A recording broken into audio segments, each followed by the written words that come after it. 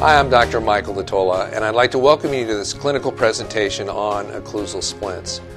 Over the last 20 years of my career, the number of occlusal splints that I've done has gone up exponentially.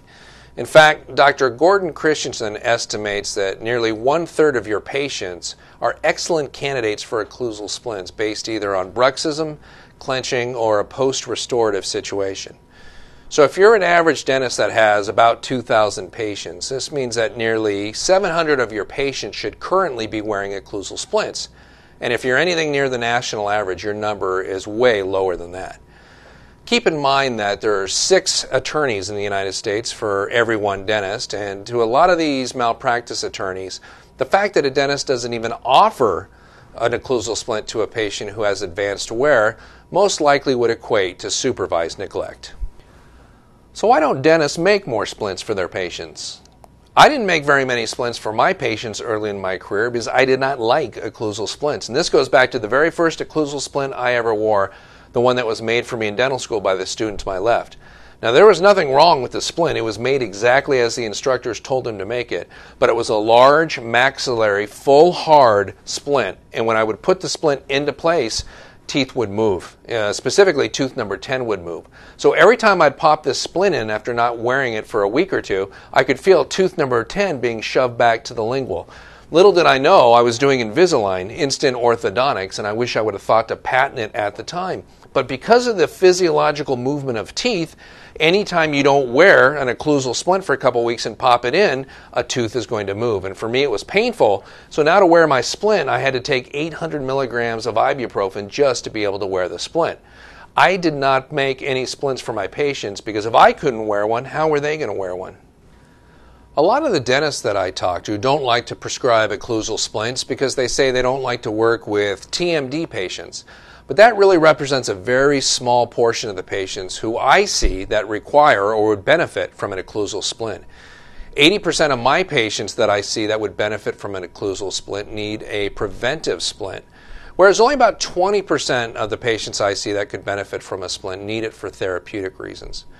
Whether or not you decide to treat TMD patients is up to you, but there's still 80% of that third of the patients in your practice who can benefit from a preventive occlusal splint.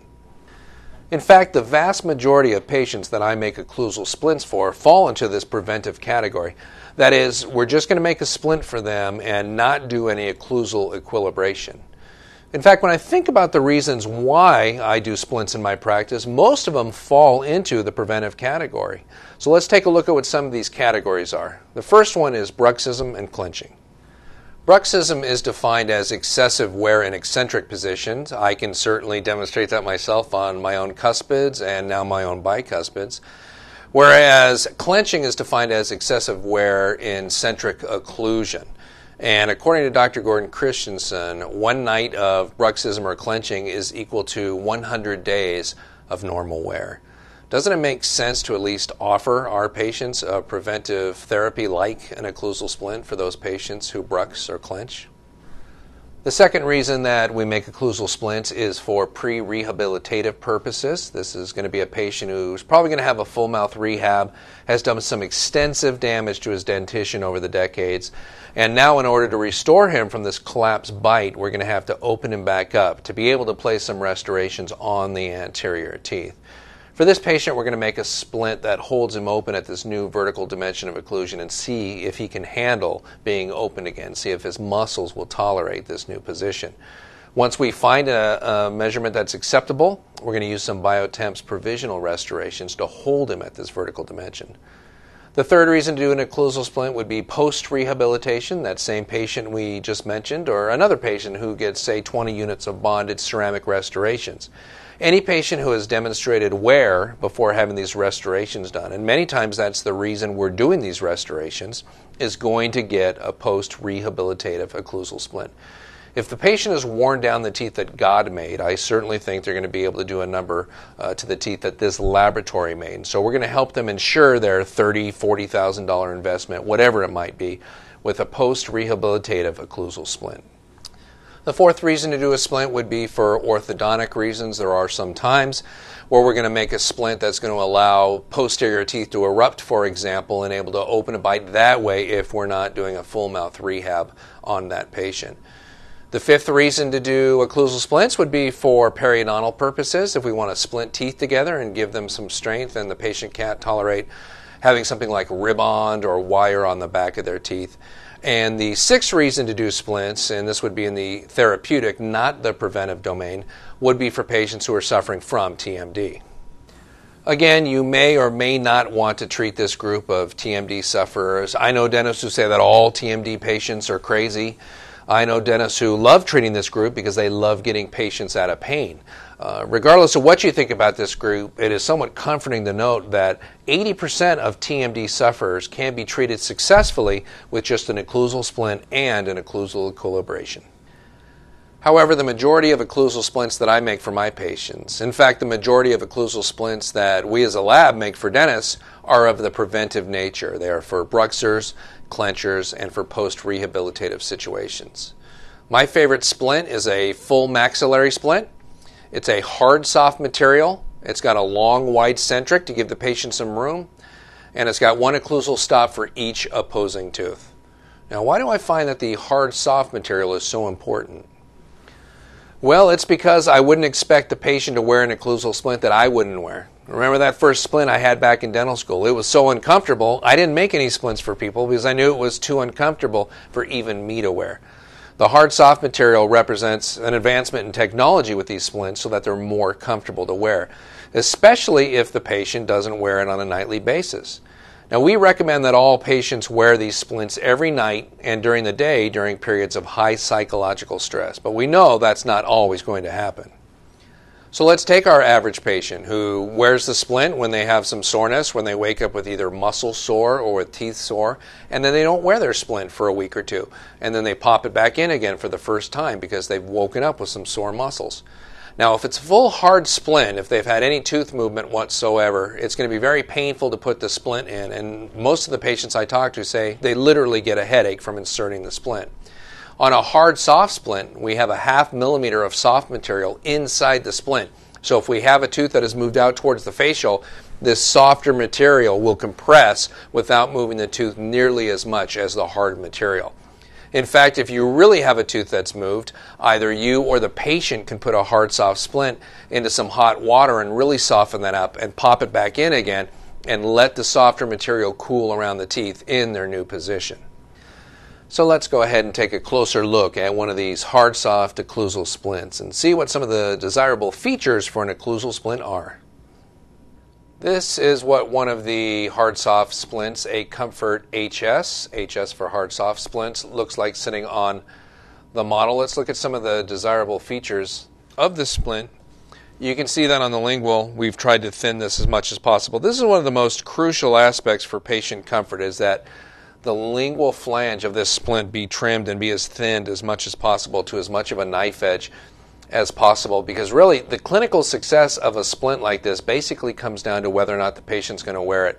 When you have something that has this much retention as this splint does, covering the buccal third of the cusps, these splints are not going to be able to be flicked out by the patient with their tongue during the night. And so really the splint is going to work if the patient wears it. And for the patient to wear it, it needs to be comfortable. So we want to make sure that this lingual flange material where it meets the palate is as absolutely thin as possible. Not sharp, obviously, but knife-edged and rounded. Of course, with the opposing teeth, we're going to have one contact per opposing tooth on this splint in the posterior and in the anterior.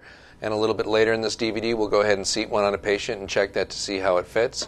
You can see we've got some anterior coverage here. We've got the incisal 1/3 of these teeth being covered. That's optional. You don't have to do that. It gives you some additional retention and a little bit extra coverage for those anterior teeth. But if you have a patient who needs to wear it during the daytime because they have a habit of clenching either on the phone or while driving, if they're a salesperson in their car, and they want to be able to wear it during the day, you can certainly grind or have the laboratory grind this away so that the acrylic material stops at the incisal edges of the anterior teeth. It does give you more retention to cover that, but there's plenty of retention on these splints anyway, as you'll see when you try one into a patient's mouth for the first time. Now let's go ahead and remove this splint from the study model.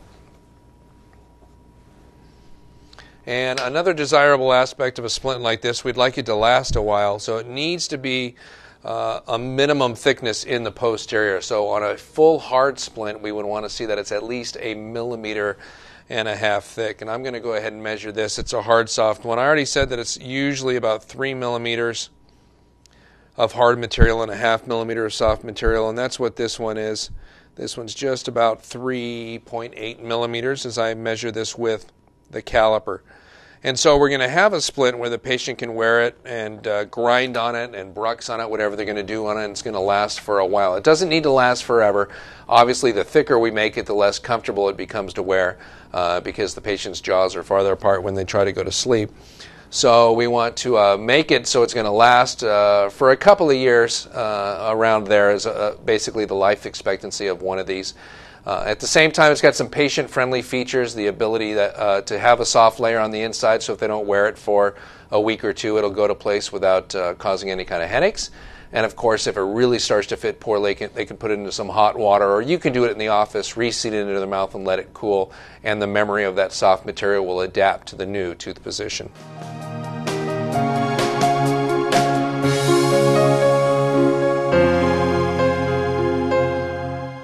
Before we take the impressions for the occlusal splint, let's spend a little bit of time talking about impression trays and impression material. Typically, the way to take an alginate impression has been in a stock metal perforated tray. And these metal perforated trays are fantastic. The only problem is that you have to have a rather large inventory on hand, and they're not cheap either. So sometimes we would try a tray into a patient's mouth, and we might have to try in 2 or 3 sizes till we found one that fits. And now all these other trays need to be disinfected or sterilized. And so you have to have a lot of trays on hand to be able to do this. And there's a new tray that eliminates a lot of this variability. And it's called the Adjusta-Tray.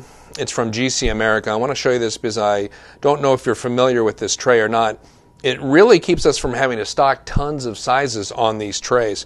And when you look at this tray, you can see that it's got an open hinge at the front, and then there's 4 different sizes that we can choose on this tray, all the way from small, if we go completely closed like this, and there's 4 sizes. There's a medium, a large, and an extra large, and as you move it through these positions, the tray snaps into place.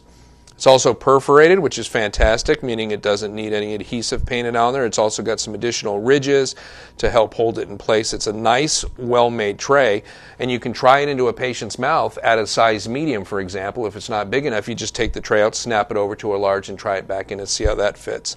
It's also got some ridges that you can see on the side in addition to the perforations, and these allow you to actually break little pieces of the tray off if you want to use this for an edentulous study model. In fact, you can break all of these off, or if you just have an edentulous quadrant, you can just break off a piece of it over here on the side as well. So I'm a huge fan of these trays, and I now use this for all of our study models, all of our posing models, for bleaching splints, for occlusal splints. About the only thing I don't use these trays for is for our crown and bridge work, where we still use custom trays fabricated by the laboratory. And the good news is, of course, it comes in a lower tray for the mandible as well. When it comes to taking impressions for study models or for occlusal splints, the standard material of choice for decades has been alginate. And alginate's got some very desirable properties. It's certainly very cheap. It's very hydrophilic. It's about the most hydrophilic material around. But beyond that, it's got some problems. For ultimate accuracy with alginate, it really needs to be poured in your office, especially if you think about the fact that we're here in California and you doctors watching this are out across the country. By the time you take an alginate impression and wrap it in a couple wet paper towels and seal it in a Ziploc bag and send it out to us, you'd be surprised how many times we open that bag and the paper towel is completely dry. All the moisture is evaporated from it, the towel's kind of stuck to the alginate, and we simply have no way of knowing, how much distortion there's been in that alginate impression. So what I like to use instead of alginate is one of the alginate replacement materials, and my favorite happens to be Alginate, and this is from Kerr. And it's not alginate, it's an alginate replacement material. In fact, what it is, it's a polyvinyl siloxane material. like a regular crown and bridge material, except it's cheaper and it doesn't have the detail, it doesn't have quite the viscosity, it doesn't have the different viscosities are available in a crown and bridge material. But unlike alginate, it's much more accurate when it comes to the occlusal surfaces of tooth and picking up tooth structure. It doesn't need to be poured right away. It can be poured 5-7 days later. It can have multiple pours. There's a lot of great things about this material, and of course it is slightly more expensive than alginate, but it's really worth it for opposing models and for occlusal splints. As you can see, it's available in the gun form, or the form we like to use it in a lot of times is in the sausage form for the Penta mixers, the automatic mixers, where you just press the button and you get that nice soft serve flowing out and into the tray. So this has become my impression material of choice for just about everything having to do with bleaching splints, occlusal splints, opposing models, anything besides the actual crown and bridge impressions is going to be done with the Alginat FS, the fast set material. You can see my assistant has filled the tray. This is the Alginat material from Kerr. It's probably the best name in dentistry for any product, especially an alginate replacement product. And she's put a little extra on her index finger, and as you can see, she's going to smear this on the occlusal surfaces of the posterior teeth and then along the incisal edges of the anterior teeth. Really, this is the areas that we have to capture on a occlusal splint impression like this. Then she's taking the adjusted tray that's been filled with the Alginat material. This is the fast set material, and she's seating the tray into place. So when you think about an occlusal splint and where it's going to fit, the areas that we really need to have in good focus, good definition on the impression on the model are going to be the occlusal surfaces of the posterior teeth, the occlusal third of those posterior teeth, and then the incisal third of the anterior teeth. So if you take an impression like this and you get a bubble, along the gingiva on one of the molars or one of the bicuspids, or you have a pull on an anterior tooth, by the gingiva or up by the frenum, it's not a big deal because these are all areas that are not going to affect the fit of the occlusal splint. And my assistant has now filled the tray for the lower opposing impression. We're still using the Alginat for the lower impression. In fact, we use these alginate replacements like Alginat for all of our impressions, and that's kind of one of my pet peeves that I see here in the laboratory. We'll see a dentist send in maybe a case that's, let's say, 8 crowns. So this is something where the patient's going to pay maybe $8,000 for it. And we'll see just a really cruddy opposing model that was taken in alginate and then sent to us from New York. So 3 days later it's getting poured up, and it just kind of bothers me when I see people take a cruddy opposing model for something like an $8,000 restorative case. And even for a splint like this, it's not that big of a deal to use something like Alginat and spend a little bit more and get a great impression that's going to be stable over time and can be poured multiple times and be extremely accurate. So try not to skimp on these opposing models, even though they're just opposing models. So let's go ahead and take a closer look at these impressions. Here's the lower one, the opposing one that we got.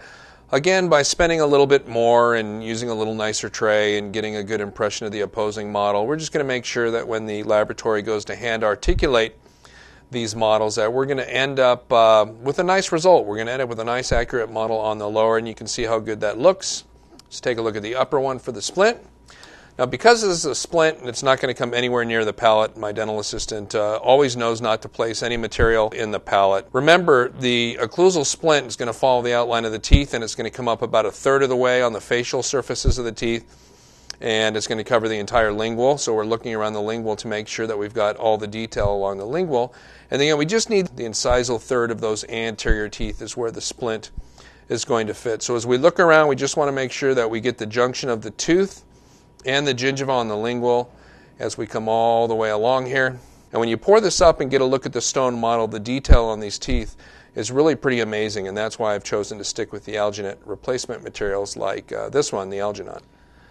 My dental assistant has finished taking the impressions for the occlusal splint, and in fact that's one of the things that I love about providing occlusal splints for my patients, is that a well-trained dental assistant can practically do the entire procedure by herself. Because an occlusal splint is a provisional appliance, the dental assistant can take the impressions, can seat the splint, can make adjustments to the splint, and deliver the splint without me ever having to walk into the room. You may also notice that we did not take a bite registration during the impression procedure, and we never have to take bite registrations for these types of hard soft splints. As you'll see later in this presentation, the Ocliform, the built-in articulator on the thermal-forming machine that fabricates these hard soft splints, makes it so that we don't have to take a bite registration. Some doctors have expressed an interest in being able to make these hard soft occlusal splints in their own office, and there certainly is a system in place if you'd like to do that. So quickly, I'd like to take you through the steps. In fact, this is exactly the same way that we make them here in the laboratory. So you're literally going to be doing and receiving the same splint that you get from us. So the upper model has been mounted here in the lower pot, and you can see those stainless steel granules that have been placed around them to block out any undercuts. And then we put that little gasket on top of that, and then the lower model is in the Ocliform, in the articulator that I mentioned earlier in this tape, and you can see how the two models are hand articulated together perfectly. They're really rocked in there, and that's why you want to take a nice impression, and that's why you want to clean up the occlusal surfaces. And you can see we're opening the pin here, the 3 or 4 millimeters necessary based on how thick of material you're going to use to fabricate the splint. And then you heat the splint material up for a couple minutes, and then it's got a rapid vacuum. And if you watch that part that just happened, you can really see the material suck down and get thin over the maxillary arch. And then you can see the Ocliform is closed, so the pin's down on the table. So we have stamped the opposing arch in there in a general sense, and it's going to give us that one occlusal stop per opposing tooth. And then this is a little twist drill that gets used in a lab handpiece to cut this off the model, and you can see you just cut. It cuts, right into the model. Our technicians have made so many of these occlusal splints for dentists that they really have figured out the fastest way to be able to do it. So what you're seeing here is actually part of a training DVD that you get if you purchase the system to make these splints in office. And again, I would fully expect that this would be completely done by one of your dental assistants. I don't think, unless you really loved doing this part with your hands, that a dentist would ever actually do. This can be very easily delegated to a staff member who enjoys this type of thing. And it is a fun material to work with. It's not a real difficult material to work with. To make splints, to make occlusal splints in the old days, you had to take typically a clear orthodontic resin, and you would mix it in a cup and roll it kind of into a hot dog and place it over the patient's teeth and let it set. And it was really kind of an amorphous blob when you were done. This, as you can see, already has a shape. There's that Lisco disc being used, and then the inner liner is being pulled out from the soft material. It's in there protecting the soft material until we're done. And then here's one of our technicians using the felt wheel after the Lisco disc to put that nice polish all around the splint. Again, after I adjust the occlusal surfaces of the splint, I don't go back and do that felt wheel because I know the patient's just going to grind on it again. But here they're polishing all the non-occluding sections of it, including that palate area.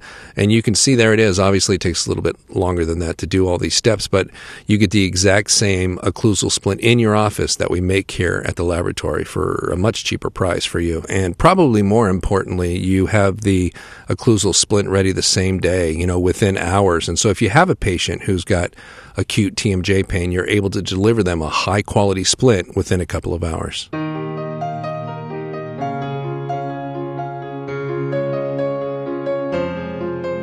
Here we've got a patient that we've fabricated an occlusal splint for, and before we go ahead and insert the splint and make any adjustments and deliver it to the patient, let's take a closer look at the condition on his teeth. This patient is only 27 years old, and you can see we've got some wear here on the lower anterior teeth already. Got some wear on the lower cuspid. As we pull in, you can see there's some chips on the incisal edges of the lowers. Here's the maxillary anteriors, and you can see the ragged look to those teeth as well. And, the teeth otherwise look pretty decent. You can tell that he's, probably not 60 or 70 years old, but that's a lot of wear for the age group that he's in, considering that he's 27. And I just wonder what it's going to look like 30 or 40 years later. So this is exactly the kind of person who we're going to show this to and say, hey, look, here's what's going on in your mouth. In fact, here we've got him holding a mirror so he can see some. Look at that. And look how that upper and lower cuspid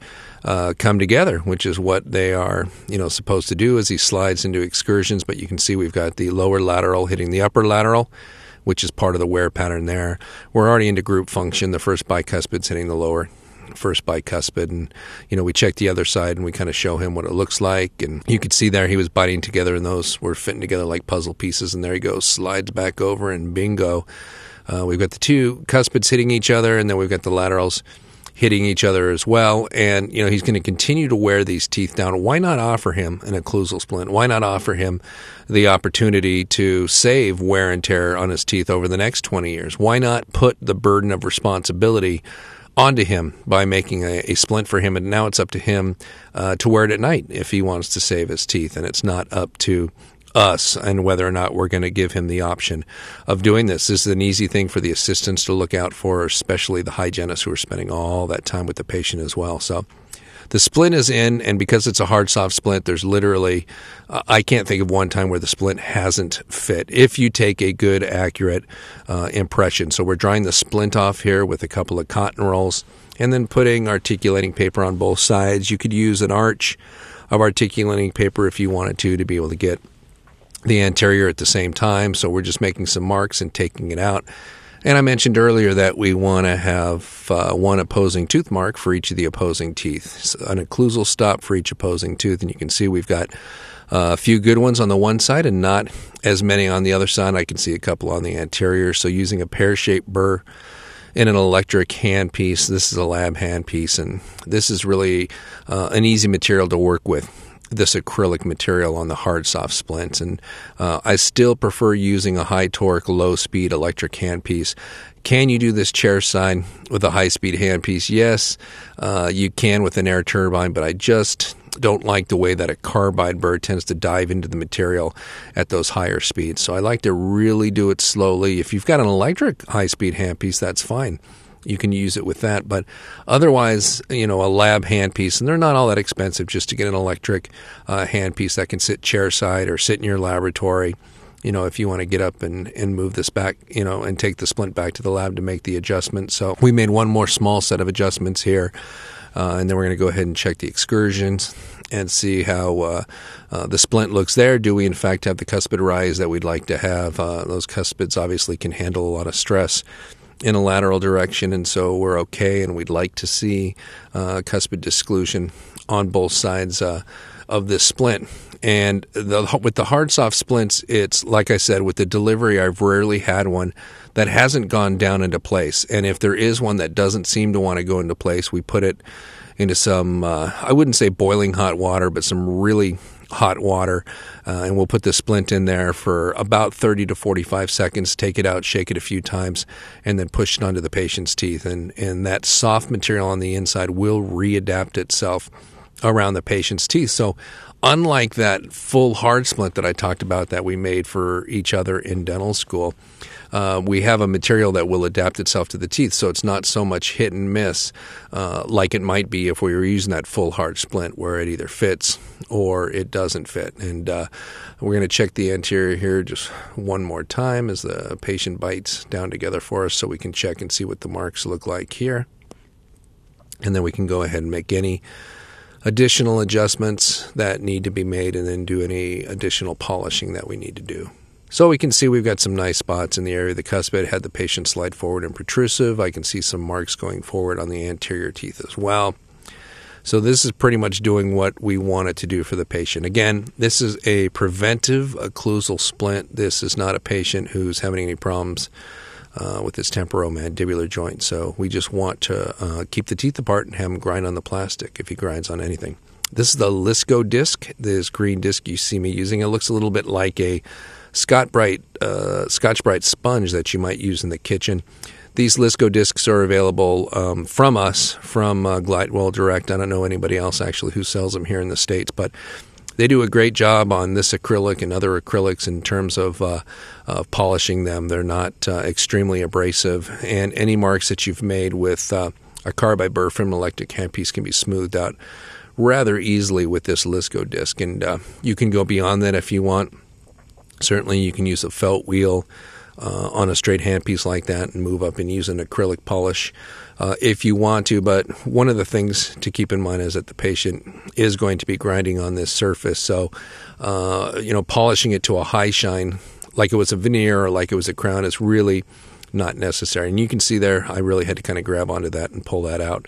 We make sure the patient knows how to put it in and take it out themselves. And here's my dental assistant, Jennifer, going over with the patient about how to take care of it, how to maintain it, and when to wear it.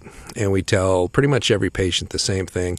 We want them to wear it every night and during the day during periods of high psychological stress. If it wasn't for hard soft splints, I doubt I would be fabricating many occlusal splints for my patients like I am today. If the comfort of occlusal splints is what has kept you from providing them for your patients, why don't you do what I do and make one for yourself or make one for one of your staff members and wear it and see how comfortable an occlusal splint can be.